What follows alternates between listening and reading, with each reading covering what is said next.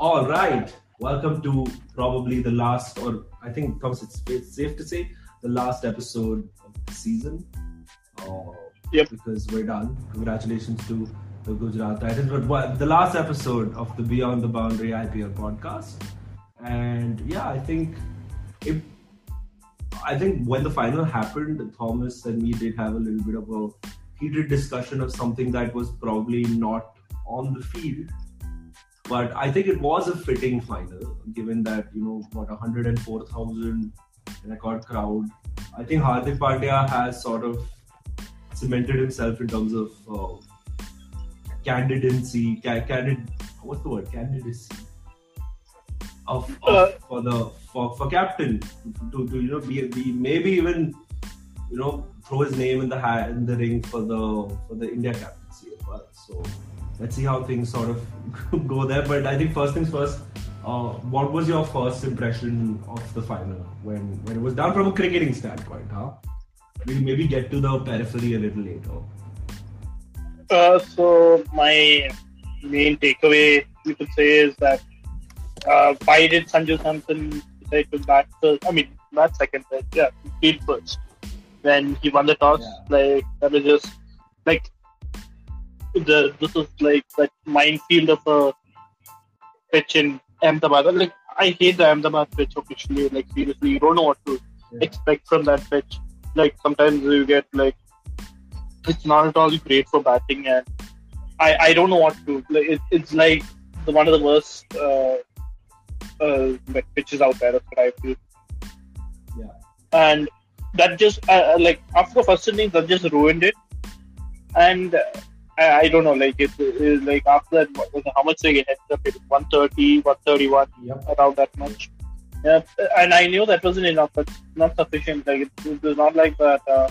Even that the only game which came so close with such a low score was 2017, right? When Mumbai and Rising Pune Super Giants were playing. And, like you just knew unless like Rajasthan took their wickets, the early wickets, it was gonna like be a one-sided affair. And after that, like when Shubman Gill was like dropped in the first over by Chahal, it was just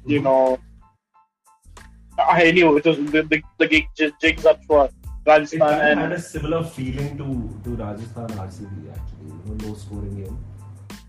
But I think Rajasthan did have a little bit of a glimmer, getting those two quick wickets. But I think besides that, it was a pretty one-sided second innings. We did have some events. I think that ripper from Chahal was just a great ball to get Hathaway out. But I think Shubman Gill sort of really stood his ground. And what both of us discussed at the start of the IPL, that sort of did come true in that sense that, if Gujarat were to have any sort of success, Shubman Gill would have to come good with the bat. And to his credit and his team's credit, I think everyone at some point in time has come good, which is why they are IPL champions, right? In their first year.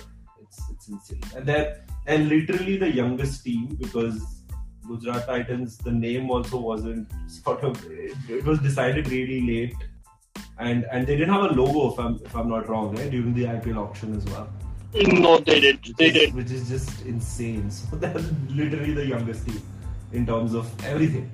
No, yeah, like what I don't know. What pisses me off even more is, like, let me just get this off my chest before didn't get failed or whatever. Mm-hmm. Team, like, we fan this team. Everyone fans this team. I wouldn't say that we were the only guys who think to every fucking team. I mean, every fucking analyst like fan this team for a reason. That this is not at all the best way to build a team through the auction. And everyone literally said that they wouldn't make the playoffs, and some people, myself included, said that they would be one of the bottom two teams. And like, I don't know whether it's an indictment on the golden trinity of RCB, Punjab, and what's his name, Delhi Capitals, that they've not won for 15 years, or it's just like Gujarat, they just had every break go their way, and they just won an IPL. There were just many jokes going around that even after they win the IPL, people will be saying, how do they win with such a formula or whatever? And I don't know whether they can sustain it next season, but yeah, they've rid the wave that they had this season. They are the champions, and it's so weird saying this. I mean, I don't know whether you feel the same way that I do, but I don't know. It's just weird. I like it's been how many now? How many days since the final? 4. This is the 4th day now, and I still haven't come to terms that they've been champions, and it's like it is hilarious to me. I mean, to be frank, like how such a team like got into. I mean, ended up winning the whole thing. Yeah, props to them, but damn, what an indictment it is on the other Golden Trinity. That's all I would say. Yeah, no, of course. I think you kind of did get that aspect of things spot on, that these three teams have failed to make any sort of dent when it comes to IPL silverware, and they've all been to 5 finals combined, 5 finals, and not even they've not even like I think like with Punjab and Delhi you can give them a leeway because they have been to only 1 final each. So I mean it's still. But my beloved RCB have had 3 finals, and each final has been like agonizing their own way. Okay, like I don't know. And I mean, I'm not going to be saying that. I'm definitely not going to say Hardik Pandya is definitely a better captain than Virat Kohli. So yeah, that's one thing I'll say. But damn, he's a golden boy. He's a golden boy of Gujarat. He's potentially going to be the golden boy of India. So. Yeah, like damn. Yeah, I mean, because the thing is, he really has thrown his name into the captaincy mix. Like I know pre-IPL we were talking about how I still remember. I'm not sure if I had that conversation with you or with someone else, but I was of the opinion that Gujarat should have bought someone like Suresh Raina or at base price, just so that they have some experience around the team.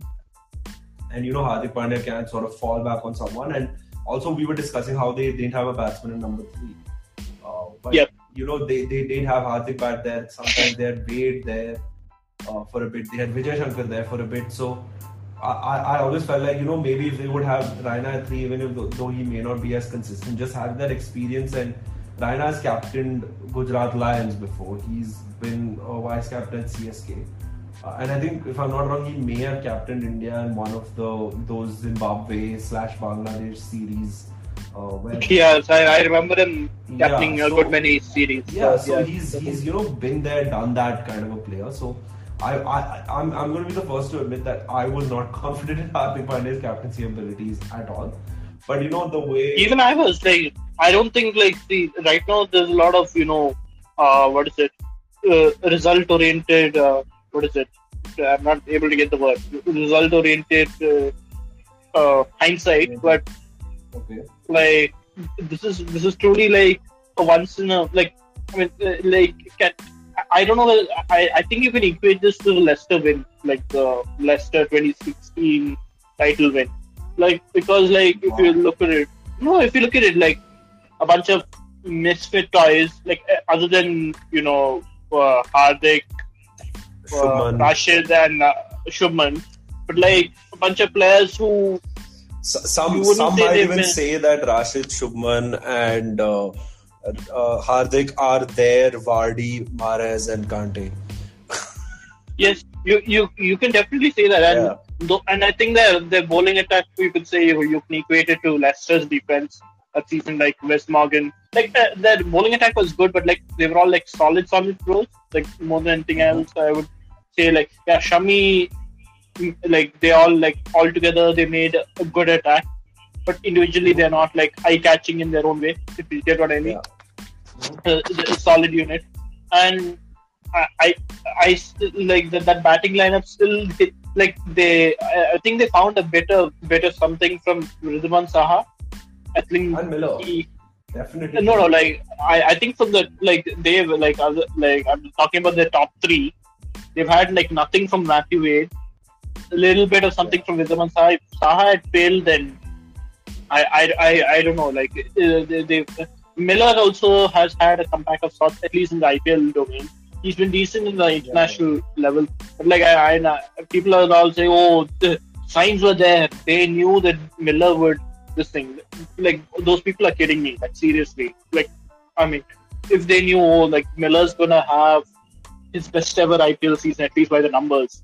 Like probably not his most explosive one, but this is definitely his highest ever IPL season. And no, I think it's more than predicting that kind of stuff. Miller spoke about it himself that they gave him that role of batting at 4 or 5 the whole season, and he spoke about how obviously the only team to equate it to in the last couple of years is Rajasthan, right? I think he left Punjab in 2018.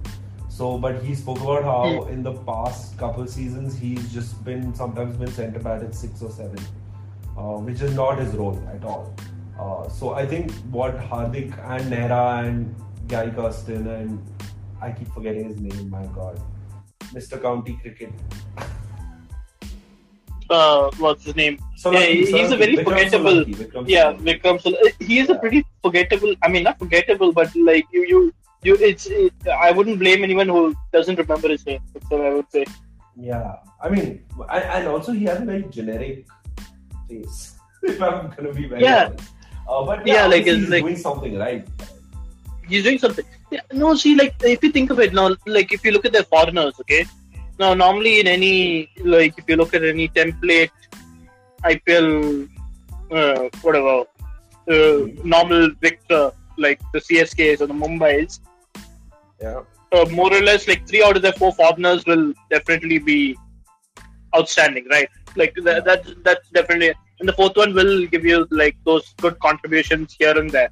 I think the only I think Rashid and Miller have been outstanding, and I mean Lockie has been very inconsistent, and they've shifted. He's been consistent with his pace, but that's about it. Yeah, that's about it. Matthew Wade has been shit, and like Matthew Hayden, like even throughout the final, he's saying he'll come good, and he luckily didn't come good. Like I mean, seriously, Matthew Wade. And I think Alzari Joseph was also a little here and there. And then like who else was there? Like they've just had like outstanding seasons from Miller and Rashid Khan, and like if they, I mean, the thing is like their auction was so bad that we were thinking that we were grudgingly putting Miller into the lineup because they had nobody else. And fair play to him, he has stepped up to the plate and done it. But I don't know, it's just so strange and weird. And then after the game gets over, you see Jay Shah pumping his fist very vehemently. Like, I mean, you're supposed to be he's a secretary, right, of the BCCI? I think he's either he's the treasurer or the secretary, something like that. Yeah, he's in charge of the money, essentially, something like that. And he was very visibly pleased when the Gujarat Titans won. Like, I mean, you're supposed to be neutral. So, I mean, that just peeved me off. And then our honorable Home Minister made an appearance over there as well, so that just added to everything. And I said a lot of stuff. And on the day they were outstanding, but I don't know, like it's just like it's super weird that this team won, but they are the IPL champions, the most I think the only time like the first season you don't count because all teams were new, but the only time a new team has come into it and gone all the way. Yeah, fair. No, I think in many ways you can compare this season to the first season as well, because it was a clean slate where there were a lot of variables, because there were so many new faces. You could compare the number of new faces this season to the first season, because the first season we did have someone like a Jadeja and a Yusuf Pathan. Yusuf Pathan, he was part of the team that the Indian team that won the T20 World Cup. But he wasn't like, a short starter in that team either. He was sort of, breaking onto that scene. So you had a lot of young talent emerge. We had Sean Marsh winning the orange cap, and then, he did go on to become one of the like a really good domestic player for Australia. So you had a lot of talent emerging from there, and I think it's very similar this year. It's not only from the winning teams. You have Umran Malik, who's balling at some really fast. Uh, I can't even sort of comprehend that there's an Indian bowler who touched 157. But that's just how that kind of a season, right? Then you have someone like an Arshdeep. You have Tilak Verma, who had a more than decent season. You had Mohsin Khan. You had Yash Dayal. So I think it's there are Rajat Patidar. Right, Rajat Patidar. I think Well, for a moment I did end up forgetting his name because through the season he didn't get as many opportunities as he should have because he came halfway through the season. Right, you guys lost Loveneet Sisodiya, and then he came in as a replacement. So and now he has a century in playoff IPL. Right, there are not many players that. Yeah, the only uncapped Indian player to have a playoff century. Right, definitely, yeah. So I'm saying that. Yeah, go on. What were you saying? No, I was just saying like you could say like he was kind of like if there was a playoffs MVP, he would be it. Like if you were to like. This is besides the point that I was trying to make, but yeah, fair enough. But I think what I'm saying is that it is in many ways comparable to that season because a lot of the teams have had to do an unlearning of sorts. Where maybe the Gujarat way is the way forward, where they have sort of gone really hard on these three players, which is Shubman, Hardik, and Rashid, and the rest of them have just sort of come good. The experienced campaigners have come good. Even the sort of variables who none of us gave a chance to have sort of come good. Whether you're looking at Saha, whether you're looking at Yash Dayal, whether you're looking at David Miller, who's the biggest variable of them all. I think Lockie as well, I think he's stepped up and he's had a few good sort of spells. But yeah, it's like he's done just enough. I was just going through the Purple Cap list and he has 12 wickets. I'm not sure about his economy. Probably should look that up. But then even someone like a Rashid Khan, right? He didn't get as many wickets, but he was economical this season. So yeah, it's everything sort of come good for them. Like Rashid Khan's economy is 6.6, just to put things in perspective. Rashid has been incredible for them. Like even in the final as well. Like what a performance! I don't know what his figures are. I'm not looking at this. I'm not looking at them right now. Doing something else, but damn. Yeah, and actually, Rashid had a deceivingly good season, man.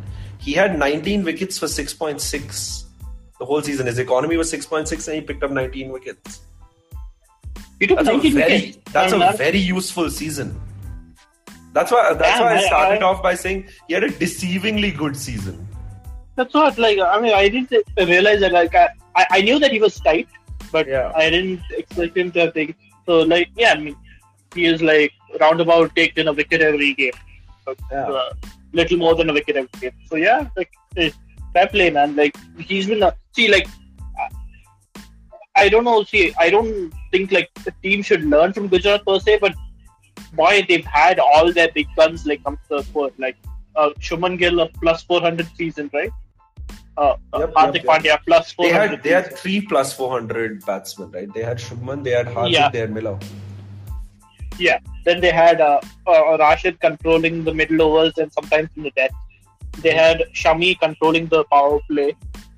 Yeah, and look at this, right? The top 10, they have Rashid at 19 wickets and Shami at 20. So you do not need, for example, with Rajasthan, right? In terms of volume of wickets, it was just Chahal.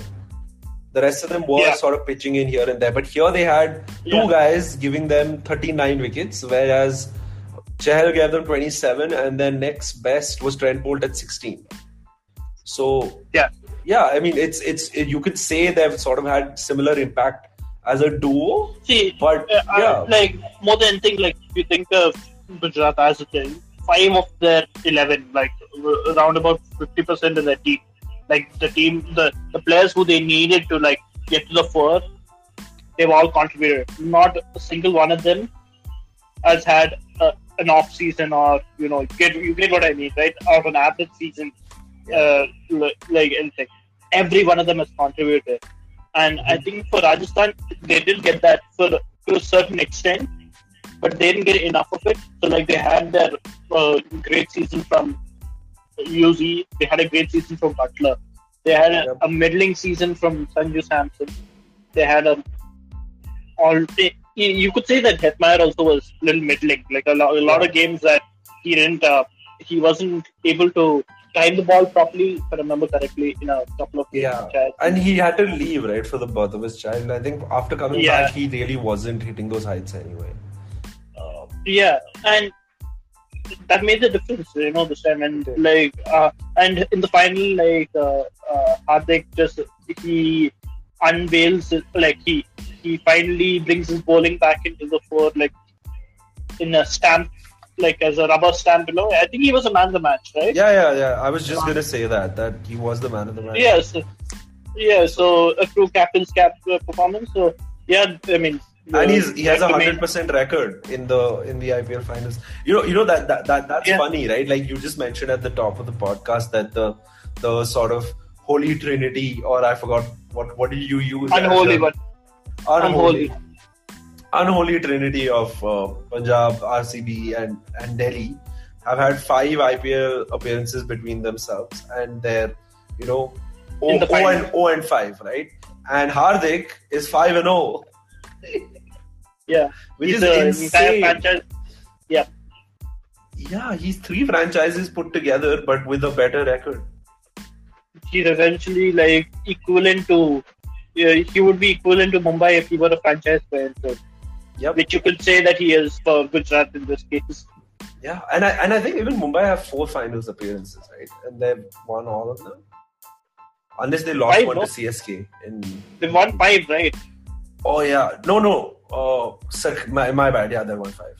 So yeah, Hardik wasn't there. Sharma 2013. Only Rohit Sharma's had more finals where he's not lost. 6 finals. Yeah. Oh, correct, with Deccan Chargers as well. Wow. Deccan Chargers as well. Yeah, it's a pretty great time for Mumbai Indians and Mumbai Indians alumni. And I think even Rashid, right? Like, what a decision to leave Sunrisers.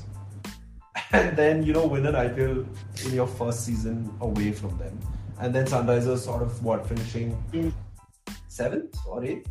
5th or 6th? No. 6th or whatever. They're 7th. Delhi's 5th. Oh, then they're 8th. Yeah, they're 8th. They were 8th. Which is, they had a very weird season as well. SRH. But we're not going to sort of get into them. But what about Rajasthan? I know that you sort of preferred Rajasthan to win this one. I'm going to be honest, I didn't have a preference in the final. I think when it started off, I wanted RCB to win out of the 4 of them. And then when you guys sort of pulled that out of the hat, or let me just say Patidar pulled that out of the hat against Lucknow, I was like, oh my god, is it going to go all the way? And because I have so many friends back in Bangalore, I was just hearing those 4 words that no one wants to hear at the start of the season because it's a jinx. But Isana Kapnam Day. So yeah, I was hearing that and I'm like, holy shit, could it really happen this time? And then when the game started against Rajasthan, I think I sort of knew. Just the way things were going, I had a feeling. It wasn't very good. And I'm not gonna lie, I think the moment Butler touched 100, actually before he touched 100, me and my roommates started playing FIFA. We're like, this game's going nowhere. This is like less than a round ball. And I just switched it off. I'm like, oh, IPL's done. And now Rajasthan are going to go. And they had a very Los Angeles Lakers winning it for Kobe sort of feel. If you think about it was very similar, right? Because I think what Kobe played his last game for 2016, right? I think it was the same year as the 73 and 9 Warriors. So 6 years later is when this happened, and I think Vaughn also played his last game for Rajasthan 2010, if I'm not wrong, right? 10 or 2009. So it was a 10-year gap, and for Kobe it was like a 6-year gap. So it was very retired players who suddenly pass away, and then the team wanted to win it for them. So it had that sort of narrative, and to their credit, they were actually I would say. In terms of a typical cricket team, they were way more balanced. And not balanced, they look like a better team than they look like a more they looked like a more coherent team. Like at least like Yeah. in terms of uh, like 6 and 5, it made the sense. balance. It made Yeah. sense. Well, Yeah, like they had the quintessential roles, right? They had the great opener. They had like a sort mm, of, young protege, sort of learning the ropes with him. Kind of like, how RCB had Padikkal. I think when Punjab made actually now that I think about it, teams that have made the playoffs with young openers, it's insane because Ruturaj was one of them, right? You guys had Padikkal, DDP. Punjab had Manan Vora back in 2014. So I think that's the key. You need to have a young opener and then you make the final. Yeah. That's just how it works. Yeah. But yeah. I mean, but in Gujarat, they count Shubman Gill as young. Like, I mean, he's established. Yeah. I would say. He's established, but he's young. That's the sweet spot. That's what people pay top dollar for. But it's not even That's top dollar. perfect. He came for 7 crores, right? Which is insane. Yeah. That's a steal, and he's class. It's a steal now, but like that stage was right, just about right? Like I mean, he hadn't had he had a very slow striker, and the season he's been 140 above, right? 135, 140. Yeah, but I'm just saying that there were like for example when Shikhar Dhawan got what 8.5, 9 crores, or people were like, oh, have they sort of overpaid for him? So it was an auction where Indian batsmen did get strike gold. Like I think the lowest was for someone like Dhawan, and then you had here. If you look at cap batsmen, right? Cap batsmen who are sort of in and around the Indian team right now, everyone's made money. Mayank Agarwal's made money, and now he's not even part of the Test team now. So I'm just saying, Shubman got the shortest end of that deal, but he won the IPL. Iyer made money. Kishan made way too much money. Pant is making money. Too much. Right? Kohli is making money. Rohit's making money. So Indian batsmen were making money this IPL, and I think Shubman, in terms of people who are in and around the team, was making the least. Even Samson's making money, right? So in that sense, but I think he made sort of the right decision in retrospect now. And yeah, it's weird. But yeah, I think coming back to Rajasthan, I was a firm believer that they would have to maintain, get someone like a Neesham in. But to their credit, they made the 6 batsmen, 5 bowlers work with, someone like a Parag, giving them that option if they, desperately need one over. They sort of get that from him. And I think Ashwin played the reverse role, right? Towards the end of the tournament, he really sort of stepped up with the bat. But about Ashwin, he disappeared in the playoffs. Even with the bat. If I was to sort of rate Ashwin with the bat, I wouldn't rate him as the most consistent player. But I think he did a decent job. I'm saying in terms of his both. No, I'm talking about it as a whole. Like in the league stage, he was amazing with bat and ball, but in the playoffs he disappeared. Sorry to say, in the qualifier 1, even in qualifier 2 as well, he didn't bowl all that well against RCB. But in qualifier 1 and the final, he was not terrible, but he was terrible actually. He gave away 40 runs in his 4 overs in the qualifier 1, and he gave away close to 45 runs in his 3 overs in the final. And no matter what, I think they were trying to leave him for the left-handers in Miller and Tewatia, but so he's at a matchup disadvantage against right-handers. But even then, also you would definitely expect him to be a little more economical, go at 7 and over or something like that. That was just shocking. Of course, that lost something. This is what the fine margins that you have in the playoffs, right? Where someone doesn't step up for you, and if I'm to sort of draw parallels to, I mean, obviously because that is going to be memorable for me, but when even in 2014, Maxwell and Miller were really good for us through the season, but both of them did step up in the 3 games we played in the playoffs. They were pathetic against Kolkata, they were pathetic against Chennai, and they were pathetic against KKR again in the final. So I was sort of questioning what's happening to them, and maybe if Miller and Maxwell would have scored 10, 15 runs more, Miller would have shown even half the sort of form he's shown for Gujarat in the playoffs. For us, maybe we would have won that title, and maybe Miller would have still been a part of that team because that would have set a different sort of team in motion. But Yeah. that's just how these things work. It's just small, tiny margins that really sort of mess things up. So yeah, I think that's why Rajasthan. I think they had a couple things not going their way, right? Like, of course, Butler had a sort of dream season, and he didn't obviously end up scoring as much in the final, but he sort of overtook David Warner, and you can't always expect to only get the runs from Butler, and they didn't get the runs in the final. So I don't think I would sort of fault Samson for batting first, but because it's a big final, and having runs on the board, if you have like a par score, really works. Probably, but like, I don't know, like 30, that's not acceptable. Yeah, sorry, go ahead. Yeah, it's not acceptable. What I was saying, like, I think you could take that chance, like, batting first in the final if you have the batting depth to go all the way through, like from 1 to 11. Like, I think last year also it was CSK who opted to bat first, but you saw that team that they had, right? They had batting till number 11, 10. So like the openers could play with greater freedom, whereas here the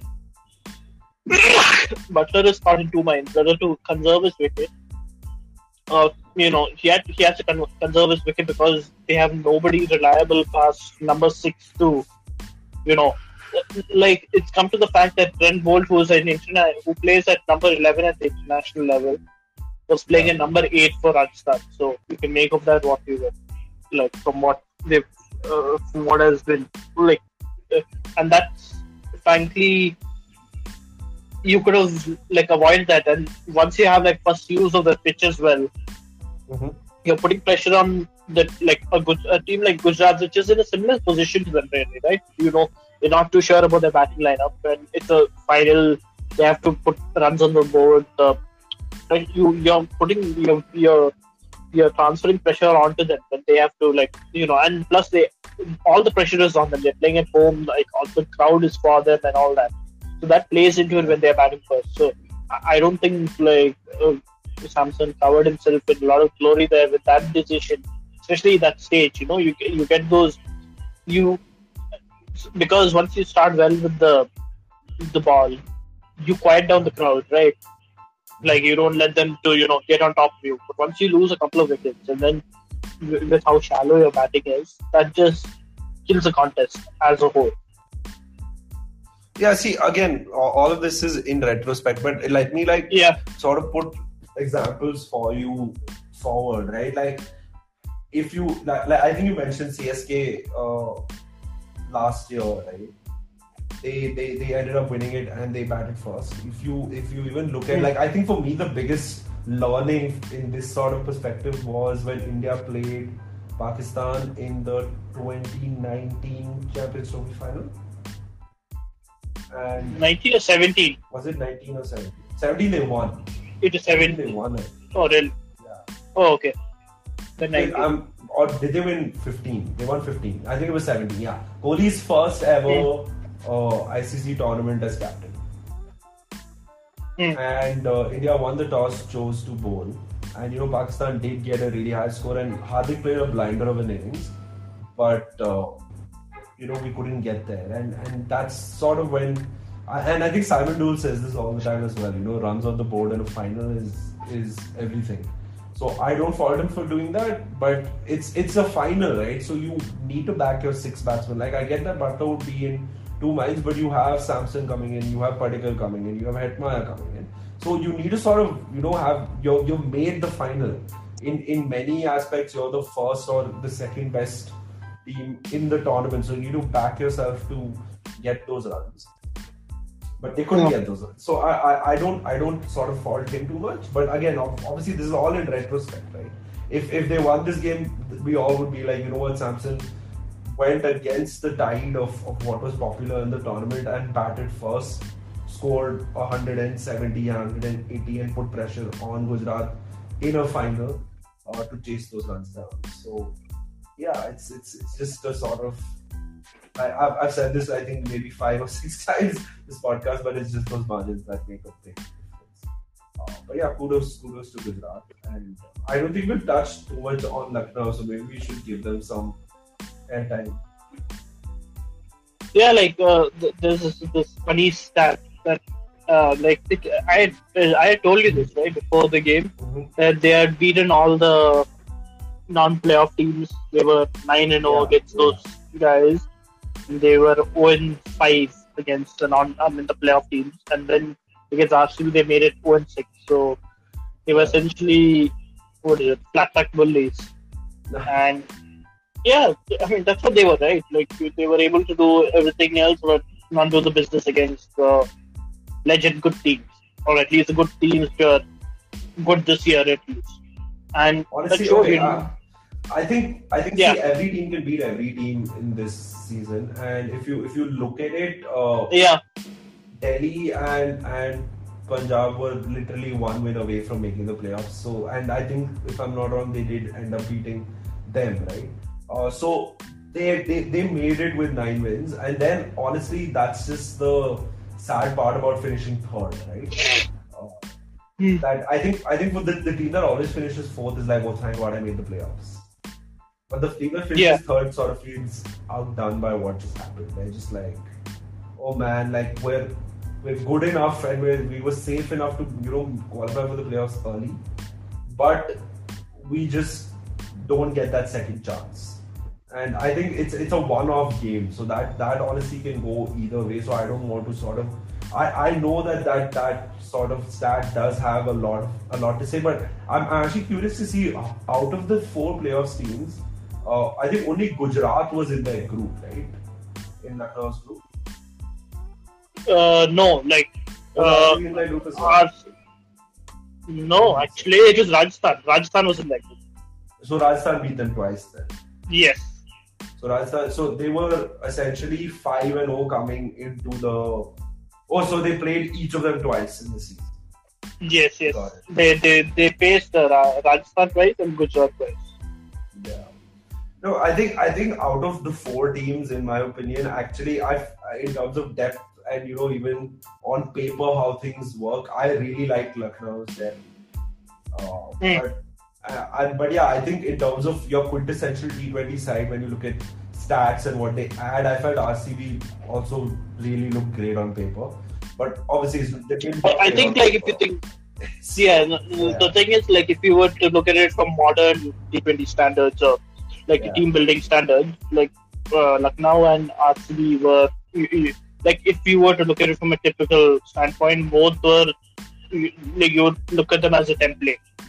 Like they didn't end up winning, but 9 times out of 10 that sort of team ends up winning every season. Like they had enough depth in batting as well as bowling. There are no like these question marks. So could this guy contribute? Like, or you don't have like pseudo Ashwin sort of fellows like contributing with the bat for them. Like they have like proper depth, and I don't know. It is just like an upside down world that didn't end up happening. Like I genuinely felt that if Lucknow had gotten past RCB, I had a small feeling that they probably would have won the thing because they were because I thought that they were very well rounded as a team. Yeah, and honestly, they were close in the final as well. I mean, in the eliminator as well, they got 190, right? Yeah, but see now, like that is one thing I wanted to talk about. Close in the they were always like they were with the rate, but then it was towards the end when I think when Hooda was there along with KL Rahul. That's when I got when Hooda was making all those shots. That's when I was a little scared. But then once he got out, I was quite okay because like KL Rahul, he was doing his normal. I'm pissed off by that guy, and I went into this whole rant about it also because the guy can clearly Butler has had to play within himself, and he still scored 863 runs, right, or something close to that he hit. And yeah, that's how much he hit. And our guy, what's his name, KL Rahul, all the talent. Like he literally can like take the game away from anyone, and he chooses to play like whatever that. He's become a very boring blah player, and from what he was as a even 2-3 seasons back, like it's such a stark contrast, and yeah, it's just like it's just Fastest IPL 50 to this. yeah. Yeah. I mean, I'm not saying this out of hindsight, but it is so strange to see a player like that play like this, like, and it's coincided with the extra burden of captaincy, and everyone has just gone into that, thing. Like he has this main character syndrome. I feel that he thinks he has to bat through the whole thing, and just you and me, both of us, have told that this Lucknow team is like one of the very balanced team, and it's a very Gotham Gambhir team, like KKR, golden generation KKR team, like similar to that in many respects. And damn, like you can't help but feel that KL Rahul should be doing more. And even in that game where they hit more than 200, like with Quinton de Kock just honestly going berserk, and KL Rahul scored a very. How much he hit? Like I think he made like 60 or 50 or something like that. It was at a strike rate of 133. It was essentially that. And damn, like that was the game where they had all 10 wickets in hand. They had bolstered the batting, and he still didn't get more than that. And we have to be asking questions like, okay, can't you be doing more? Like you definitely have the talent to do so. It's not a nice thing to see. Yeah, see, I think here's where I'm coming from. That I think that player who gets so I think his honestly for me, I get really pissed if a player strike rates under 135, which is why in that game I was annoyed. But I think this season his strike rate has been touching 138, touching 140. Which I feel is perfect for T20 cricket, because you need to have that sort of a player as well. Have that anchor role, but at the same time, who's getting a move on. Like to maybe sum it up in this season, like someone who's anti that Kohli's first 50 when he made it. You remember when he made it off like a strike rate of about 100. So I don't like that kind of innings, but if someone is making those kind of innings and they did get to 210, which is great. But yeah, if they had all wickets in hand, KL should have sort of gotten a move on and gotten them to 220. But I don't have a problem if he plays this way, but the problem for me is when it comes to India cricket. Now in Team India, Rohit and Kohli sort of play this way, where they start conservatively. And we know that India's top three is most likely going to be KL, Rohit and Kohli. So if it comes on to Rahul to be the aggressor, which it is going to come because he is going to be the junior most player. And Kohli can't play that way, especially because he's still sort of playing himself into form, and Rohit is a quintessential slow starter. So if we have power plays as Team India where we're making 40 or 0, that's when it'll piss me off a lot. So I don't mind if he plays this way, as long as he, comes back to his normal self when he's playing for India. Because here I feel like this is his role. Because Quinton de Kock has been a lot better when it comes to strike rate. And then, Deepak Hooda I think has been amazing as well. So they have that sort of batting lineup with, Jason Holder, Stoinis. They have players that can really bring that muscle. The only problem which I would definitely agree with you is that he needs to stop having that main character energy, where he's just where he's just assuming that it ends at me. I'm the end game. That needs to stop, because that was there at Punjab as well. And I feel like he's still sort of living in that PTSD of having a middle order that what I feel like needs to happen. Gautam Gambhir needs to take this team for like an excavation and needs KL Rahul to perform trust falls on all 10 players who are part of the 11. Like just close your eyes and fall and just trust that they'll catch you. So he needs to build a certain level of trust with these players, and I feel like Punjab did spoil it for him. With I don't really blame him because someone like a Deepak Hooda was part of that team as well. Stoinis was part of Rahul's first season at Punjab, so I don't know like what's happening. Is he like not able to trust them? That talk really needs to happen for Lucknow, and yeah, I think that's the only way they can succeed because they need to play as a team. It's very actually it's not that I think every team that has played like a team has probably gone on to win it. I think the exception I would say would be Sunrisers in 2016, but the thing is their bowling lineup performed as a team, and someone like Moises Enriquez and Ben Cutting stepped up with the bat in the final. So that sort of worked in their favour. But otherwise, whichever team has relied too much on individual performances hasn't gone on to win the IPL. So I think that Rahul needs to get that drilled into his head because, like you mentioned, right? Like he has that. He actually has the potential to. If there was one Indian batsman who has the potential to break Kohli's record, it's him. In the IPL, Yeah. it's him. It stops Definitely, at him. definitely. It stops at Yeah. him. So he needs to sort of realize that 600 runs, 500 runs is cool, but his potential is way more than that. Yeah, he should be with the way he's like. What I expect out of him is a 750 run season. Because he has a talent, Yeah. and a 750 run season at a minimum strike rate of 150. Yeah. Like, Look, yeah, if he can sort of move himself to that sort of cricket, it'll be great. But honestly, the thing is, 600 runs in a season is still amazing, right? it's still amazing, but So yeah, I'm not going Is to it- go to the extent of say that mm, I hate him for this sort of cricket. I think he still played well. He's still a very solid, dependable batsman. But yeah, he needs to sort of realize that what more, right? Like if I was to sort of compare this in an NBA context, he's a certified all-star now. Like he's going to be there every year. But what does he need to do to move to MVP level, or to finals MVP, championships, that kind of stuff? So he needs to move up there. And sort of he's cemented himself as one of the greats of IPL. But what will make him an all-time great is maybe getting that extra gear.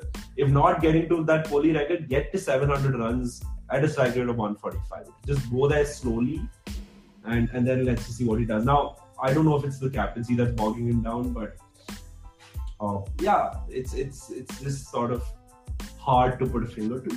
But again, this team I think also has a lot of potential. They have found Mohsin Khan, they have Avesh, they have I think Dushmanta Chamila I was at least impressed with him because I'm gonna admit it first, I didn't know a lot about him even when RCB had him, and I don't think you guys played him either when you had got him, when you roped him in as a replacement. So yeah, Correct. it's I really liked him.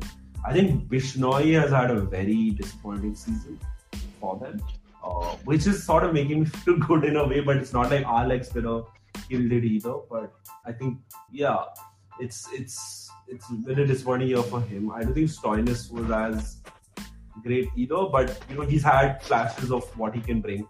And I think one more major problem with this team is that the batting order was really messed up. I don't think they got that right on many occasions. You had Evan Lewis coming at 6, facing one ball, and I think you had they were very if you were to compare and contrast with Gujarat didn't give a fuck about matchups. These guys gave too much fuck about matchups. Like if you compare and contrast, especially like these two teams, a very good way to compare, right?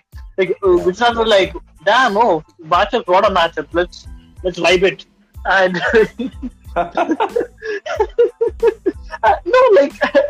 they literally had Ashish Nehra. He's a head coach and he's the most. And I don't think YPS spoken about how he doesn't understand matchups. I still remember there was this one RCB auction where he said कि बहुत laptop देख लिया मेरे को नहीं देख. So he's very screw matchups, screw these stats. I know these players do well here. So he sort of kept it simple. Yeah, yeah. And whereas like this Lucknow, like they were very overthinky. like you could it flowed down from the captain itself, right? In his batting itself, you could make out that he overthought a lot of stuff, and damn, like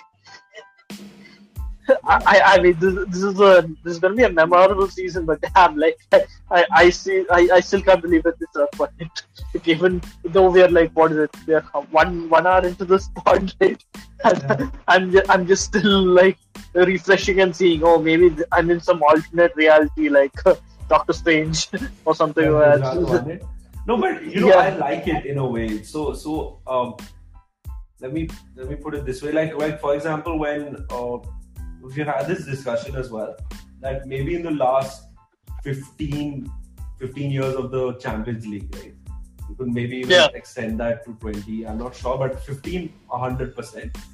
Whichever team was expected to win the Champions League went on to win it, except for the 2012 final where Chelsea won and the final last year when we won again. Right? I think, and this year as well, right? Even this year as well, right? No, I think this year because Real Madrid. Yeah, I think Real Madrid. No one expected them. No one expected them to win. I think they did. A lot of people expected them to win. No, dude. Like everyone. I'll tell you who the 4 favorites were. It was what's his name? Manchester City, Liverpool, Bayern Munich. Then it was Chelsea and PSG in another sub-tier. I agree. Then Real Madrid was concerned. But I think for Liverpool, a lot of stuff did start creeping up because Mane had that sort of he's going to leave news coming in before, and then I think what they had. They did have a few injuries also leading up to it. I think Fabinho wasn't fit at least in the FA Cup. I'm not sure if he made it to the Champions League because I actually missed the first 30 minutes of the game. But he played that game. I ended up going through a lot of the odds, and sure, Liverpool. I think this was a very balanced final because a lot of the qualities that Liverpool had from when they won it against Tottenham. They didn't have it this year, if that makes any sense. They weren't as feisty. And I think Madrid were, because Madrid had a point to prove. And Benzema having this great season, and then, even the youngsters, Vinicius Jr. doing that. And I think also a lot of the things that threw Liverpool off, I know we're not a football podcast, but the start of the game, which is, the fans couldn't enter it, and all of those variables sort of did come into play. And at the end of the day, I feel like, the more experienced team won it in terms of the number of titles, right? Ancelotti was, it was his 6th victory and it was Benzema's 5th. And I think Marcelo was part of this team. There were a bunch of other players that have, like, even if you look at someone like a Vasquez or an Asensio, the backroom staff, this team has won, 5 titles in the last 8 years? So it's I think in that sense, it's the experienced team and at least the team that I expected to win won. But that wasn't my point. So I'm just saying that Gujarat Titans winning it had that sort of a feeling. That when Chelsea won it, right? That oh my God, someone who we did expect to win won. And it sort of throws people out of whack. And I think this is important because since 2008 it hasn't happened in the end. Sure. So I think that's sort of like a good reality check. And then for the other teams, and I have a feeling that the other 10 teams are going to come back. Hopefully you are going to be a little more organized with the way, how to function. And I think kudos, one more thing that we have to talk about is that Ashish Nehra is the only Indian coach to win the IPL. Yeah, that's what, like, I was that's so also weird.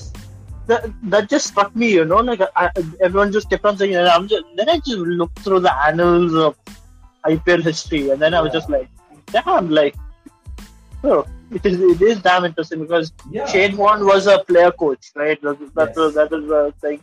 And then after that, you could see Deccan Chargers. I was thinking, but then I think it was Darren Lehman. Deccan Chargers. Darren Lehman, yes. Yeah.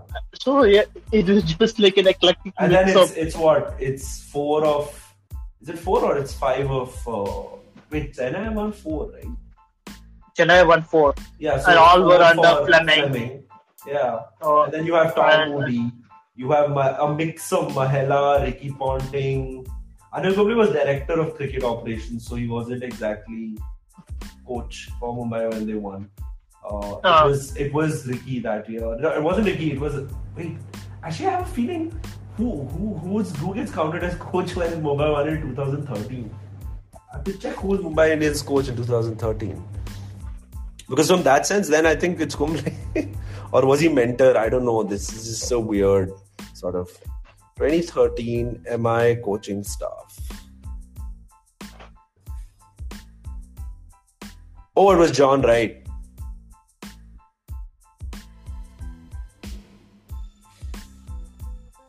Hello?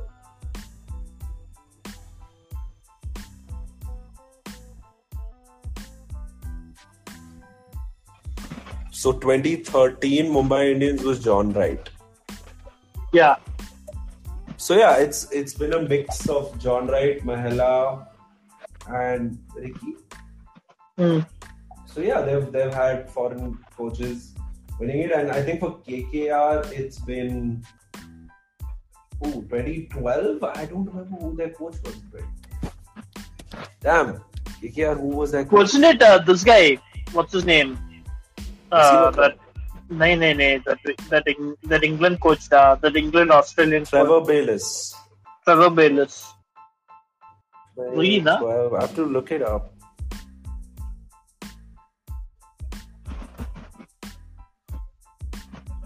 Okay, yeah, 2012 was Trevor Bayliss. 2014, who was that coach in 2014? It was him only, if I'm not wrong. Yep, Trevor Bayliss. Yeah. Yeah, and then now it's Ashish Nehra. Yep. Just imagine adding Ashish Nehra to that list. Insane. It's nice that a namesake of mine has won an IPL, so like that's the closest. It may not be your team, but it's your namesake. It's my namesake. Yeah. Yeah. Wow. What a guy. What a guy. Yeah. What a guy. And honestly, if someone was to tell you, like, let's say even 2019, if someone was to tell you that, there's going to be a time where Hardik Pandya is going to be a captain of an IPL team, and they're going to win the IPL with Ashish Nehra as coach. I would slap that person. Yeah, honestly, because I was just watching an old Breakfast with Champions episode of Ashish Nehra with obviously Gaurav Kapoor, who's the host, and he spoke about how in the current, I think this is 2017, so Ashish Nehra was about to retire from T20 cricket, and he did play a couple games for India, I think, that year as well. So he spoke about how one of the people he really bonds with in the team is Hardik Pandya, because Hardik Pandya, if you even enter his hotel room at 3 a.m, he keeps the door open, and then when he asks him that why have you kept it open, he says everybody's welcome even at night. So they have that sort of happy-go-lucky bunch, and maybe that is the future, right? I mean, it's not the future exactly. I think people have different sort of leadership qualities, and this is something that works for Hardik and for Ashish Nehra together. So that obviously that marriage of the coach's brain with the captain has really sort of worked here. And yeah, hopefully we will see more Indian coaches win it, because actually there aren't even as many Indian coaches at the helm, right? It's Nehra and Kumble, I think. And Sanjay Bangar. Is Sanjay Bangar your head coach, or is Mike Heston your head coach? It is Sanjay Bangar. Mike Heston is the head of the cricket operations. Basically, he unearths all our uncapped Indian talent, which he's done. Like, I don't think we talked about our coach. Isn't that your fielding coach? That guy does a little bit of scouting, but Heston does the proper, he puts everything in place. I've seen him at a couple of times. He goes to all these Syed Mushtaq Ali games. Then he goes to a few Ranji games as well. So yeah, so he does a lot of legwork. Yeah. Fair. Yeah, I just looked it up. It is him. Yeah. Oh man, I think then Sanjay Bangar is 0-2 in IPL finals. Fuck man, what a shame. Yeah. But yeah, it's Yeah, what were you saying about RCB? You Yeah, want to sort we've of. not talked about them. Like that's what we've talked about every team other than them. I think I we've think we talked did about. talk about them a little bit, but yeah, I think we spoke about Patidar and Kohli. Yeah, Okay, yeah. I think off the bat, what I wanted to say is I wanted to say this I said this at the start, the auction review and everything as well. That RCB built a very win this year team. I think mainly because of DK and Faf, because when they are on the wrong side of 30 right now, and especially DK, right? I know he's had a great year and he's incredibly fit, but DK even Faf even, right? Yeah, that's what. They're both incredibly fit. But I think DK is older, right? I think Faf's what, 30? No, Faf is older. Really? Yeah, DK is only 35. And Faf's what, 36? 37? Right. Wow. So that's the thing. It's a win now team that you've built. So, we don't know what Faf's form is going to be like next year. We don't know what DK's form is going to be like next year. What if he just, makes the World Cup team and then hits the winning runs for India in the final and says, I'm going to call it a day because Sky Sports have offered me a big contract to be a part of their commentary team. Right? You never know, that could happen. Probably, but like... Yeah, I don't know, like, he probably plays another couple years in the IPL, but he did say that his big sort of motivation is to make a comeback into the Indian team and he feels like the Indian team needs a specialist batsman at 6 or 7. So I'm just saying that how many years of DK Faf do you have together? Which is why I felt like it was a win now team this year. But I think there are tremendous positives for this team because I think fact of the matter is that I know you said Maxwell has had a perfectly serviceable season, but I think from his standards it was an underwhelming season. From standards, it was definitely underwhelming. No, it was terrible at that point, right? It was terrible, and I think even Faf, he was underwhelming as well. Like that's just how it is. So I think the big three that you needed to do well, none of them did well. Siraj didn't do well, but still you guys made it so far. And I think this is what you guys have sort of grown out of. Harsha Bhogale used to keep talking about how the two big threes, right, of ABD and Kohli don't let the other players grow, but the opposite happened. Like the fact that you guys gave such a big leeway for the other players to grow, and then Kohli didn't come good. Sure, he came good in the game just before the playoffs. I think you played. Who did you play that game? I'm not able to remember. The one where he made a 70. Gujarat. It was Gujarat. The very same Gujarat. You played Gujarat. Oh my god. So you played Gujarat that game, and then I felt like, is this Kohli coming into form just before the business end? And it wasn't. And I think Rajat Patidar stepped up, but it's been a season of what ifs, right? That if Siraj was marginally better, if Kohli would have, like what, he ended up having a 300 run season. Yeah, round about that much. So if Kohli even had a 450 run season with one good innings in that qualifier too, right? It's been that kind of a year for you guys. I think you started out incredibly well, but then you had that derail after that Lucknow win, and then you sort of sprung back together, and then you had luck go your way with Mumbai Indians beating Delhi. And then, winning, going past that eliminator hump after 2 years. It's 2 successive years of, losing there. And then messing it up again in qualifier 2. So yeah, it feels like it's coming for RCB, right? I think the only natural progression after this is making the final. And then possibly winning it because it'll be a fourth appearance. Maybe you can sort of carry that experience into the final, even though I think from that 2016 team, it's just Harshal and Kohli, right? The same players. I think the rest of them are all in different franchises. Yeah, everyone's in different franchises. Yeah, or retired or whatever. Or retired, whatever. Yeah. So I was thinking of it from the perspective of, I think, we've built up a good core, outside of, so I think Maxwell, he's settled enough. He didn't have a terrible season by any means, and I think he was I didn't say terrible. I said underwhelming. Yeah. So what I'm saying is, I like that he's settled down. He settled down quite a bit. That he's able to, you know, Yeah. play to his this thing. He didn't have a like. My main fear was that after the highs of last season, he'll have like the terrible thing. Like he'll go back to his worst Typical self. IPL self. Yes, and he didn't do that. And he was like, I felt like he had a very Sanju Samson this season, because even Sanju Samson struck runs at a very similar average. Sanju Samson hit runs at a 20 average of 27, whereas Maxwell was 26 point something, whatever. Yeah, but, Yeah, but see, like- Maxwell was the highest run getter last year for a non-opening batsman. Right? Yeah, To go from there to that, while Samson was the prepaid SIM card. And Samson showed consistency this year.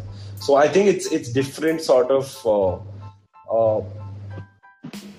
things to compare in terms of Sure. what is No, great. what- Because Maxwell went from extraordinary to good, and Samson went from average Yeah. to good. To average. To average. Yeah, okay, I would say average to average. But Yeah. consistently average. Because Samson was great, average, shit, average, great, like that, right? He'd have two, but Maxwell went from great to good. Yeah. That's about it. Yeah, no, my thing is, I think he'll do definitely better, and I don't think Kohli will be as bad as he was this year. Like, Of course. surely, like this is like, I wouldn't say this was on the cards, but based on his current form, this whatever this bad switch of form is bound to turn at some point. And I think Siraj is not as bad as what this season showed. Like he conceded the most sixes in an IPL season. He's definitely better than that. So yeah, see, I'm. Oh, but kinda I'm confident. just looking up. I'm sorry to cut you off, but Samson scored 458 runs while Maxwell scored 301. I know how Yeah, many games but- did Maxwell miss in the beginning? He missed 2 games. So he missed, Yeah. so Samson had extra 3 games. 4 games. Yeah. Wait, 3? 3, Oh, 4 games. because Yeah. it's the Q1, Q2 final. Hmm. So extra Yeah. 3 games. Yeah, but 150 runs in 3 games isn't exact. I mean, yeah, it's okay. But his average is Is more or identical? less more or less 27 and it's just 26. So like Maxwell had, I mean, Samson had more higher 50s. I mean, the like higher number of 50s, whereas Maxwell had 150. So that affects the thing, you could say. I'm not comparing and contrasting the two, but it was an okay season. I mean, I'm not going to say that it was just a bad season. But yeah, these 3 hopefully they come better. My main thing is the Faf and the DK problem. So for Faf, everyone says that we have a replacement in Finn Allen, but he's not played an IPL game yet. But you don't He have is- a captaincy replacement, right? Yeah, Like, we don't I have a think captaincy. You're not missing an opener. Like there Yeah. are so many openers on the market who didn't make the team, right? Yeah. Like Jason Roy could be a great person to fill Faf's role. Aaron Finch could, maybe come back and do a good job. But I'm just saying No, there's so many I'm not options. saying. I'm not saying Aaron Finch Finch. Okay, but you get where I'm coming from. I'm saying that Yeah. in terms of having an experienced captaincy candidate, not captaincy candidate, an opening candidate, right? Opening Yeah. batsman. But captains, there are not many out there. Hmm. We have to create new of them, new captains, and then they apparently go on and win the IPL. So, yeah. So like So, yeah, I think from that perspective. So what I was saying before you cut me off, so the captain thing is the issue there. I think I don't know how long Du Plessis will go on. I have a feeling he's going to retire after this year. I don't know. I just had a small doubt there. So we're probably in the market for another captain, or unless like Kohli is up to it, like after a good 1.5 seasons away from captaincy, from all types of captaincy, he's refreshed enough to take it, and probably that may or may not be the case, because I don't think, because he was the on-field captain whenever Faf wasn't on the field, if I'm not wrong. So maybe he needed a little bit of a breather or whatever, because now he's not justifying his price tag as a pure batsman. at least at the moment. At least as a captain, there is some value to him doing that much. But yeah, there are those question marks, hopefully. But I'm glad that we have a good enough like bench strength to deal with any absences. Like we found with Rajat Patida, we found what's his name, Shahbaz Ahmed, who's like been great, who's done his job. Harshal Patel, he's still got many years ahead of him. Wow Nidu has been wow. Like he's been incredible. Like we've not utilized his batting that well, I feel. But with the ball, he was 1 wicket away from the purple cap. So in his first full season, so we were both skeptical, but he has proved both ways wrong. So, he's come good. He's come very good. So like I think Hazelwood was great. Like barring a few bad games in between. Yeah, something that I watched as well. I watched his worst game. That is just So the future is bright, but then like next season it's even more tougher, right? With probably CSK will be better. I don't know about CSK, but you would think that with their back at Chepauk, they're a better team. And like Mumbai also won't be as bad as they were this season. So there'll be more. Yeah, and I think with travel coming into as well, it'll be a little difficult, right? Because I think before 2020, a lot of interviews that I would watch of players talking about the difficulty of performing in the IPL, they all used to talk about lack of rest days, because their rest days would typically be travel days. So and especially now adding 2 cities, right? You're adding Lucknow and Gujarat, and imagine taking a flight from Chennai to Lucknow, which is or even imagine if you have to take a flight from Lucknow to Dharamshala, if that's something that comes into the picture as well, because you're going like to the extreme north tip, and I think not Lucknow to Dharamshala, Chennai to Dharamshala, and same thing, like you're flying to Kolkata as well, which is the 3.5-4 hour flight. So it's going to be quite a weird season in terms of that, because hopefully things do get to normal from a pandemic point of view, because then we have the no bio bubbles and all of that stuff, and then hopefully if I'm in Bombay, I can go to the hotels and finally meet players. This time around it was really weird because we had to visit the Taj Lands End, which is where RCB was for work, and we weren't like, you guys had like a complete floor cordoned off to yourself where no one was allowed. There was like just a lot of security there, and so it's kind of weird. It was like visiting Central Jail, where people come out for parole every 2 days. So it's a weird sort of thing. So hopefully we do have all of those variables coming into play, because there are certain teams that do really, really well at home. You mentioned Chennai. I don't know how well Mumbai will do. Maybe let's see. Better. But if you remember, Rajasthan had an incredible record at the Savai Mansingh Stadium, when Rahul Dravid was their coach/player slash coach. But I'm saying, you have those sort of teams. In Hyderabad, if I'm not wrong, have a good record at the Rajiv Gandhi Stadium. I think RCB with this current bowling lineup is also would be much better. You should be much better. I don't think anyone should be okay at Chinnaswamy, but you should be much better. We're much better. But it's slower. I've spoken to my friend who plays for Karnataka. He's told me the pitch is a lot slower than before. I think I wouldn't mind that at all. 2017 it had started slowing up. I remember when you guys had that sort of slump. Pitch.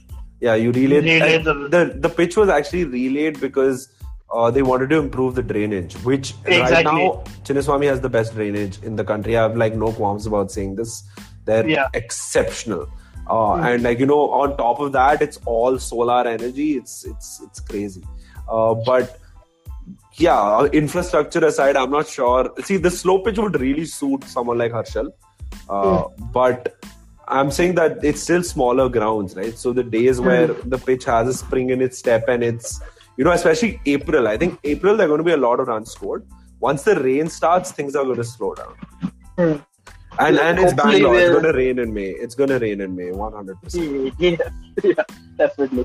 Yeah. So yeah, like you were saying, what is the point? You ended it. I'm saying that basically teams are going to have this home advantage and away advantage. And like, if you are someone who can do well in Mumbai, right? Mumbai and Pune, I mean, four pitches, you adjust to all of them. And then, it's just sort of keep applying the same thing. But if you're going to play a must-win game in Hyderabad and you haven't played in Hyderabad all season because you only have to play there once, right? That's a complete different skill set. So I think players' all-round capabilities will come well. I feel like someone like a Steve Smith may get an IPL contract then.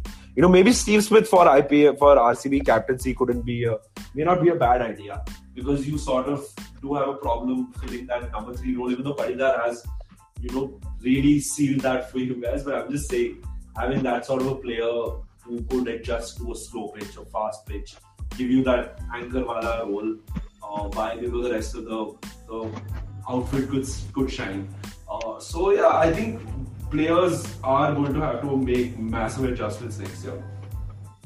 And yeah, I want to hear like your sort of point on these variables coming in. But I think one more point that I think we should touch upon is like a lot of people talking about how the IPL should be like a longer duration during the year, because Ravi Shastri spoke about it, Cricinfo spoke about it, that it should be like club football, where you only play World Cups and bilateral series shouldn't be there as much. Like, what's your take on that? But obviously, I want to hear your take on the variables coming into IPL next year. I mean, I'm glad that. I don't know. I'm kind of happy plus sad that this this neutral venue thing is going to go out of it. But in a way, like the neutral venue would level the playing field for everyone. But in its essence, all these teams are based in their own cities, right? So that's the main point of playing the IPL, right? Where the tribalism and all comes into it. And you get to see them in different conditions, how each team adapts. I think fan bases grow, right? Because exactly, there's a kid in Gujarat right now who saw this team win, but could only watch them play one game in his city versus 7, where you build a sort of relationship. Exactly, that makes a huge difference. I think, and RCB is the epitome of that. What Chris Gayle and AB de Villiers built wasn't built because you were playing in neutral venues. It's because you played 7 games at the Chinnaswamy year in, year out. Yes, exactly. And and because of that, they're able to, boast this great support to any ground they go to because of popularity that they've garnered over the years and whatever. So I think like Gujarat and Lucknow, they're little nascent fan bases. They need to cultivate it much Gujarat has closer. A great base to build on. Yeah. But I don't know. It's weird. Like I don't know what to make of them as a fan base. It will be interesting to see how they build on it. What's the name of the stadium? Green Park Stadium or something, right? What? That's the name of the Lucknow Stadium, but not one. Oh, Lucknow. I thought you were calling Narendra Modi Stadium Green Park Stadium. I'm like, is that supposed to be like I don't know, dig? No, green is the opposite of saffron. No. Yeah, talking about the Lucknow Stadium. But yeah, what did I say? Yeah, so the variability will be nice. I want to see, this. Even though I'm loath to say this, hopefully we see whatever Dhoni retires next year. He gets his ratio. He plays Chepauk one last time and all that nonsense, and we get to see the closing of the Chennai era of IPL. Hopefully. And it'll be fun to see, because that adds to it, right? Because that's why these guys play cricket. There's different venues, and I think in cricket, that's the only sport in which the pitch or conditions may play a major role compared to any other sport, right? So that's what makes it more interesting, like especially in Test cricket or in any type of cricket. So yeah, that adds that. So that's what makes it fascinating in that sense. That's what I would say. Yeah. So that is one thing. and there is still a mini auction. We want to see, I want to see how these teams build on these successes and whatever failures or whatever. And yeah, so what is the last point you said to make it bigger? Right? So Yep. extending, Have a longer duration, like club football. I think for that they need more teams. I don't think they can. They need minimum now it's 10 teams, right? So I think they would need to extend it to 15 teams and probably make it and for that they would need to have they would need to revive the Champions League as well to make the Champions League T20 to make that relevant as well. And also the distinct thing about cricket is there are different formats, right? So 50 overs, 20 overs, and what's his name, Test cricket and all that. So Test cricket, you can't have a World Cup for Test cricket. You have to have the bilateral series and picture results in that or whatever World Test Championship. ODIs probably you can go directly. I think ODIs are in danger of getting extinct. If you think about it, it's the most I think there's hunger for players to play in Test cricket, and there is hunger to play, of course, in T20 cricket. But I think one day internationals are going to be on the scrap heap. I think they've already decided the venues, right, for the next till 2030. If I'm not wrong. Yes. 2027. No, 2031 actually. There's one in the US as well. I'm not sure if that's 27 or 31. US Isn't there a T20 World Cup? Isn't there a T20 World Cup? If I'm not wrong. Is that true? Yeah, because there's one in. So next year is in India. India, yeah. 2027, if I'm not wrong, is in South Africa and the African countries. And 2031, I think.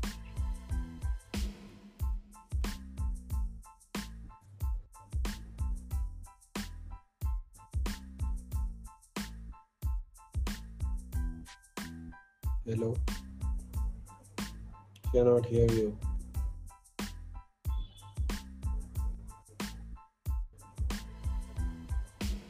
Yeah, go ahead.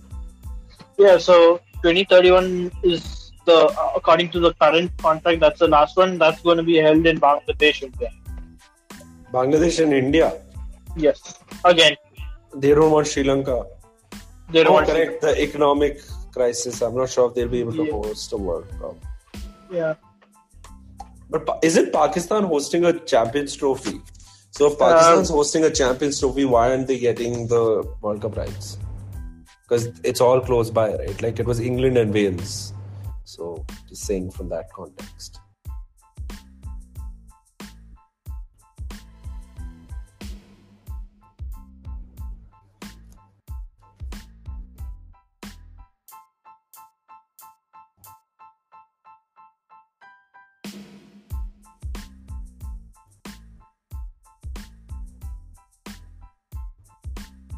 Hello? Yeah, dude, I lost you completely for a bit.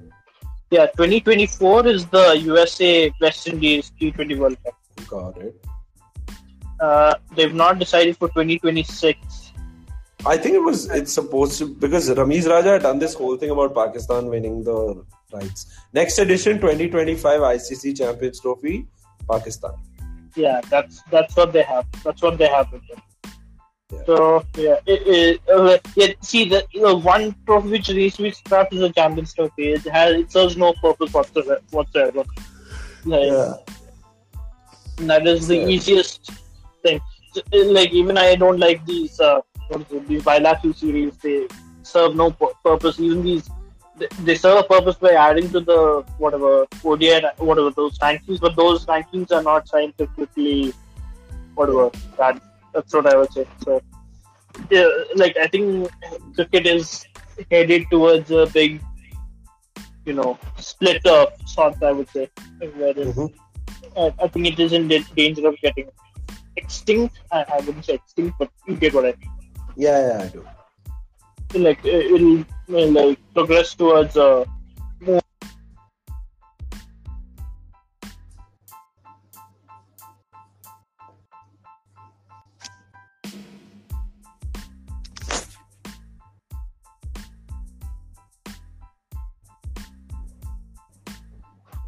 Hello. Yeah. Yeah, it'll be a whole jazz like that. Like cricket will, like a lot of players will play only international cricket, or some players will only play national cricket. I don't think players will be playing both. I don't know. Okay, let me put it this way. I think one more thing in cricket is that, which is very weird, is like if you want franchise cricket to sort of go around all year round, is exclusivity, right? You can't have the Big Bash, like basically this is where it becomes tricky. Like would an Australian player, like someone like a Mitchell Marsh, would he sort of let go of Perth Scorchers to play for DC? He will do that exclusively. I know it's the money, but I'm just saying that in terms of what the Big Bash brings, because the Big Bash for white ball players who aren't part of Test cricket, right? That is their sort of time to shine in Australia, because that is the summer season. That is, where Test cricket is majorly played in Australia. So if you're a white ball only player, your only sort of way to shine in front of your home crowd is the Big Bash. So would they let go of that if, all year round we have only franchise cricket? But then you also need to sort of have an understanding with the Big Bash to make it a year-round tournament. It's so complicated. It is very complicated. So what I was going to say was this, that I think maybe until the 2031 thing, that's when the contract has been held. Mm-hmm. I don't think it'll get extended beyond that. If you were to ask me with full disclosure, that's my takeaway, because I don't think I think there'll be all these different leagues. We're going to see there's going to be proper windows for each of these leagues to thrive in. So Big Bash and what is it? Ram Slam, not Ram Slam, but the new South African T20 tournament will be happening at the same time. Okay. They'll be happening in the November, December, January window. No, December, January, February window. Then after that, there's a small gap. They'll leave it for IPL exclusively. Yeah. Then after that is the T20 Blast /100, whatever. Yeah, but then what are BCCI doesn't give NOCs very easily. What would the Indian players be doing in that time if it's just franchise cricket? I think it'll come to the stage that whether all these Indian players will be taking part in franchise cricket. I think it'll be a great thing though, because I think if India did have more sort of, at least the younger players, like someone like a Rajat Patidar or an Arshdeep or an Umran Malik getting NOCs to participate in the Big Bash, that would only benefit us going into the T20 World Cup, right? Because you have a bunch of fresh younger players who know the Australian conditions better. Definitely. Whereas someone like a Devol Brevis, right? If he breaks into the South Africa team this year and is part of the ODI setup, he knows what to expect from Wankhede. He knows what to expect from the Brabant Stadium. He knows what to expect from Pune. Coming into India next year, and he's not even going to be he's probably still going to be a teenager. So it's just it's kind of fascinating that I get that you want to protect the 15 members or the 20 contracted members of the white ball side, but let the rest of them go. Yeah, and one more thing, I think in the future, all these associate nations, right, with the US's, with the Namibias, these are just all spitballing. I think they'll have much more bigger say, in terms of they'll have more players taking part in all these tournaments. It's come to that stage, because I think the cricket is what's it's a very irritating aspect that all these countries have all these the old money countries have this monopoly over the game, and none of the only you see all these there's a clear strata between the rich and the poor. I don't think you see that there's no possibility of say an Iceland in cricket happening. If you get what I mean. So but it's also because it's a expensive sport to sort of have in the first place, right? See, that may be the case, but like you see, I'm just giving an example here, but US is doing very well. Like they've put in the infrastructure in place. A country like US, which has a very high, which has a good economy, let me put it that way. Yeah. They should be better than cricket as it is, and especially with all the expats which are there in US also. Yeah. If you look at it that way, they should definitely be. And not only Indian expats, right? It's Bangladeshi, Pakistani, Sri Lankan. Every kind of expat they have over there.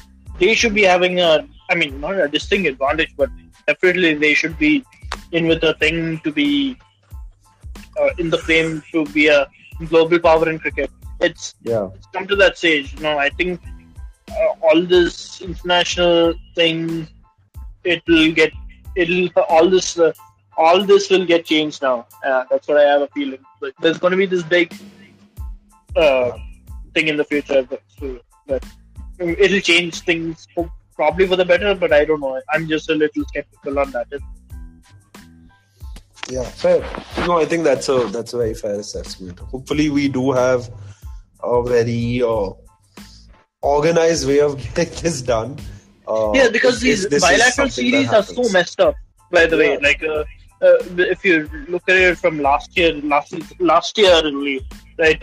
England and New Zealand were able to like break out their contract so easily with Pakistan. I'm talking about I'm not saying that Pakistan is a very. It's not a dangerous place. Chicken. It's not a dangerous place. I'm talking about security. Yeah. Okay, got it. Yeah, but they were able to, pull out of it, and Pakistan endured a lot of losses as a result of that. Recently, Australia went there, and it was, I wouldn't say straightforward, but they would have had their own reservations, but they put their hand forward, and so it's so messed up. There's all this bilateral series, okay, and then they get their money, and it's not at all a fair way of deciding, handing over. And I think, I'm just comparing it with football, for example. Football is a truly global sport, right? Yeah. Even in the sense, even if you consider that it's a very cheap sport, but even then as well. Mm-hmm. You see it anywhere, anyone is able to play it. And you see countries like Germany. Germany is a very stable economy. They should be able to play cricket. Your France should be able to play cricket. Spain should be able to play cricket. But it's concentrated within these three nations who don't want to give up power, and frankly, they don't want to give up money either. And they're all just a bunch of greedy bastards, and hopefully they get what is coming to them. I'm just trying to hear, but you get what I mean. Yeah. Very explicit, but I guess you are right in that sense. But there needs to be I think Jarrod Kimber has really sort of explained it well in terms of how he wants the cricket rights to be sold and distributed all over the world. Right now, it's you're right. It is a few players who can sort of get in there, and they are the ones who hold. Like it's very similar to that Wall Street protest that had broken out in the US. That 1% of the country holds 99% of the wealth. And that's pretty much what these three countries are doing. And you can even say India is that one country who holds 99% of the wealth when it comes to cricket. Yeah. There needs to be more sort of pay parity in that sense. And the thing is, the Indian sort of stakeholders need to sort of realize that if they let go of control and they have such a big head start, and cricket does become a global control sport, will be taken away from them. Yeah, of course it'll be taken away from them. But I'm saying that they have such a big head start in terms of quality of players, in terms of a fan base, in terms of a legacy when it comes to playing the game, that even if cricket does become a global sport, why are they so afraid? Of what's going to happen, right? Exactly. They literally have the advantage of numbers in terms of population, in terms of anything. They have literally the most largest TV audience which can be ever found. There's no other place which can threaten it. And they're afraid of the US being a global power or whatever. I'm not limiting it to US, but you get what I mean. I'm using them as an example because they are a stable economy, and it's ridiculous, really. And I hope all these boards get their comeuppance, like seriously. Like they don't like all these guys like splinter into. But if you think of it in a way, all these boards have the franchise tournaments within their control, so they're being very clever about it. They've not let it go into like outsiders' hands.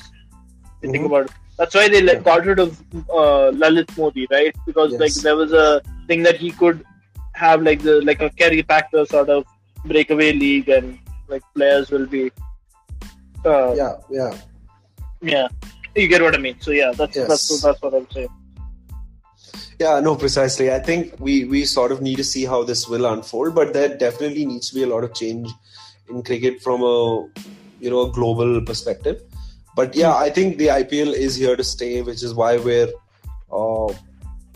talking about these things of prospectively expanding this league completely. And I think one place which is a fair place to start is just make it round robin instead of group stage for these 10 teams. I understand that they didn't want to give Star too much money, more money by playing too many extra games. They tried to limit it as much as they could because they were on that old contract. But with the rights for auction now, I think we should have each team playing each other. So then that makes it a total of 18 games per team? 16. I think, I'm not sure. I'll have to do the math. But yeah, we need to see how things go. With 9, it'll be 18, right? 9 times 2 if they play all of them each other 2 times. Yeah, it'll be 18. Yeah, so 18. So 18 games per team. I think that'll make it a little more exciting. It would go on for 3 weeks more. And I think they also need to sort of stretch the games out, like space them out a little more. That will give you a longer season, and at the same time, that dip that happens in ratings won't be as apparent. But yeah, I think these are sort of things that they'll probably only learn with time, because this year the IPL did have a little bit of a dip towards the end, just before the playoffs. And I think that also has to do with Mumbai and CSK both not making it, right? The two most popular teams. RCB is up there as well, but I'm saying that just if you have 3 really, really popular teams and 2 of them don't make it, it does sort of have that blow.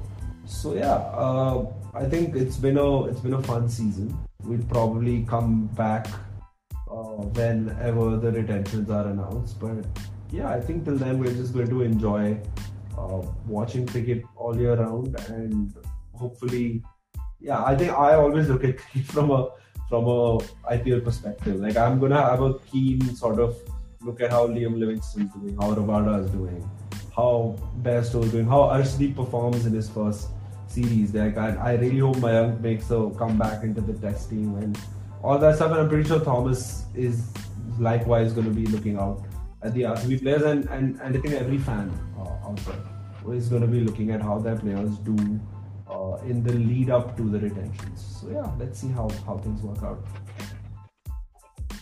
Yeah. It's like, yeah, it's I honestly, it's like a depressing time, right now. Like I understand that the NBA finals start tomorrow morning, actually in the next 6 hours, which reminds me I should probably go to sleep. But I'm saying that evenings, in the evenings there's not much to watch now in India, at least. Right? We don't have football, we don't have cricket. Yeah, it's a very empty time. Very empty time. I miss 7:30 now. Yeah. The only thing is, like, since I'm working in hockey, I have that in my thing. I saw TV. Oh, you do?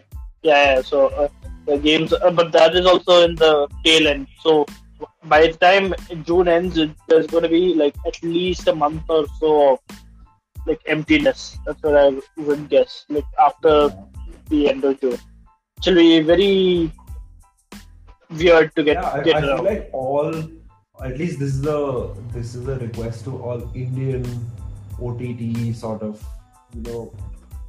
brands that please release like your tentpole properties in June, July, so that I have something to watch in the evenings.